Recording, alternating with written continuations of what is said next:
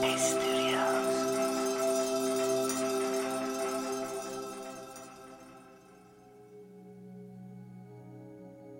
Hello and welcome to Radio Headspace and to a brand new week.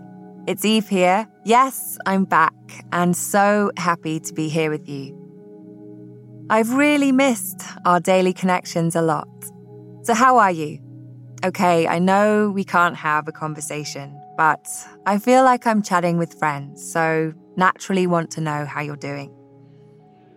I've been up to a lot since I last hosted Radio Headspace, including some travel after a year of being at home, and I took a vacation at the end of May. Not only was I ready, but I was really looking forward to it. And, of course, traveling in COVID times is not as simple as it once was. Some of you may remember I introduced Airport Eve in one of my previous episodes. Airport Eve is a pretty anxious traveller, known for showing up for her flight hours in advance. I'm always worrying that something will go wrong and I'll miss my flight. Anyway, as part of the process to travel, we had to take a COVID test 72 hours before travelling.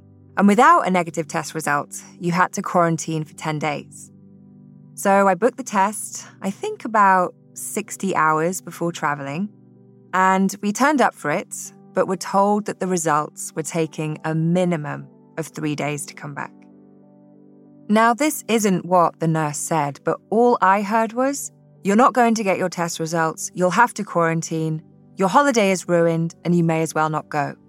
It was a very physical experience. My heart rate went up, I felt my breathing shorten, and my instinct in that moment was to fight it.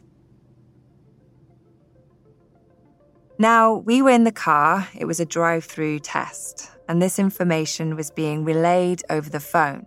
And looking back, I am so glad I was in the car because it gave me just a few seconds to recognize what was happening and to recalibrate a bit, to move from reactivity to response.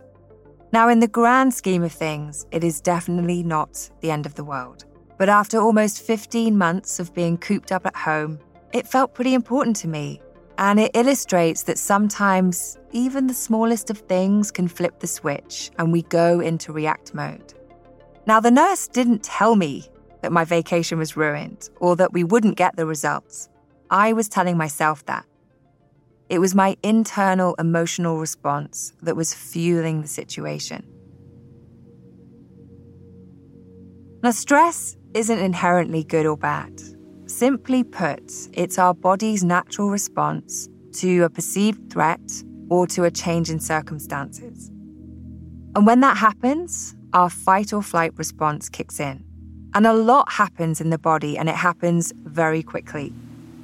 A number of hormones like adrenaline, cortisol are pumped into the body, which is what causes our heart rate to go up, our blood pressure to go up, sending oxygenated blood to the major muscle groups.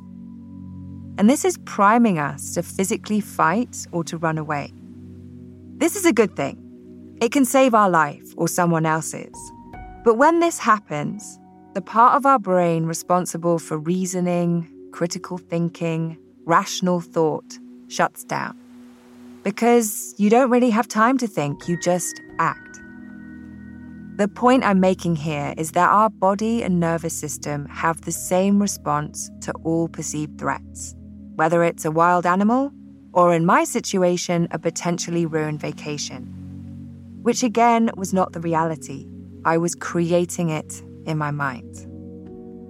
The good news, though, is that we can cultivate a greater sense of resilience and well-being through the practice of mindfulness.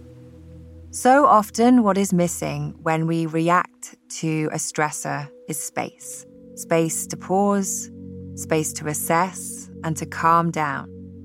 And really here I'm referring to the internal stressors that add layers to a situation which come in our thoughts, feelings, and emotions. And when we practice meditation and mindfulness, we're training the mind to be more present, to be more aware, less judgmental. And as a result, we start to build in that space so that in moments of stress, we have space to make a choice about how we respond. For me, in that moment in the car, I was able to see what was happening. I could physically feel it. That part of my system was already firing. But there was a couple of seconds where I decided to respond instead of reacting. But I took some intentional deep breaths, which signaled to the parasympathetic nervous system that all was okay, which in turn helped to slow things down in my body. The skills I've been developing gave me a moment to choose, a moment to respond. And you might be wondering if we did make it on our holiday. Yes, we did. But I had to sit with a lot of uncertainty, and it was pretty uncomfortable. But our negative test results came through just as we landed. I'll leave it there for today, and for anyone traveling, perhaps check how long the tests might take to come back. That was a big learning for me. Thanks for listening today, and I'll see you back here tomorrow.